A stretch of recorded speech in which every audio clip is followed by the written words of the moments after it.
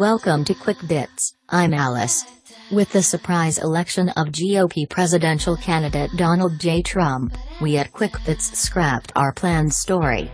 It was going to be about Mr. Trump, but with the events of the week, we felt with this third edition of the show, it warranted a different type of review than what we had planned. For more explanation is Quick Bits executive producer, Joey Trent. Quick Bits editorial.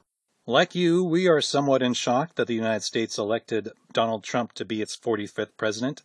Many in the states are now saying to the world, we're sorry.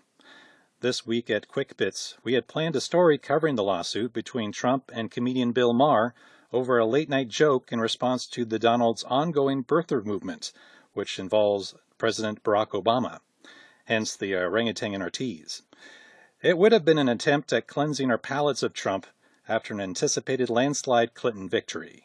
And finally, new rule, now that he's suing me for $5 million because he says he's proved that he is not the love child of an orangutan. Donald Trump must learn two things: what a joke is and what a contract is. Yes, it would have been a somewhat humorous look at someone so thin-skinned that he unleashes his gaggle of lawyers upon anyone when his brand is tied to a joke. The man appears to not have a funny bone.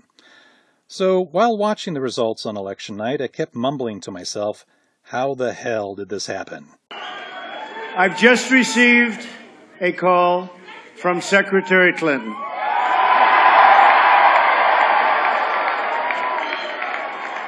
She congratulated us, it's about us, on our victory. And I congratulated her and her family on a very, very hard-fought campaign. I mean, she fought very hard. In looking at the numbers, Trump won the Electoral College 279 to 228. Then for the popular vote, Hillary Clinton was the victor, a familiar theme for Dems from the past failed elections. Trump even won multiple states that usually are Democrat strongholds, all with spending far less than Clinton's campaign. So why? Well, it appears to boil down to, well, Trump was right.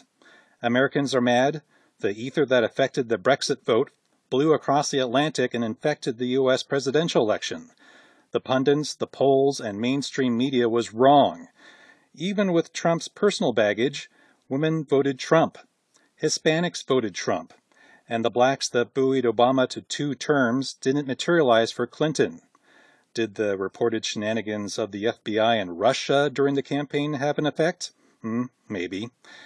So with the Democrats losing the White House and the Republican hold on the House, Senate, and now the Supreme Court, where does the left go from here?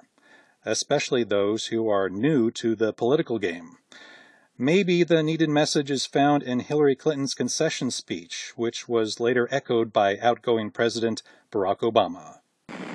Many of you are at the beginning of your professional, public, and political careers.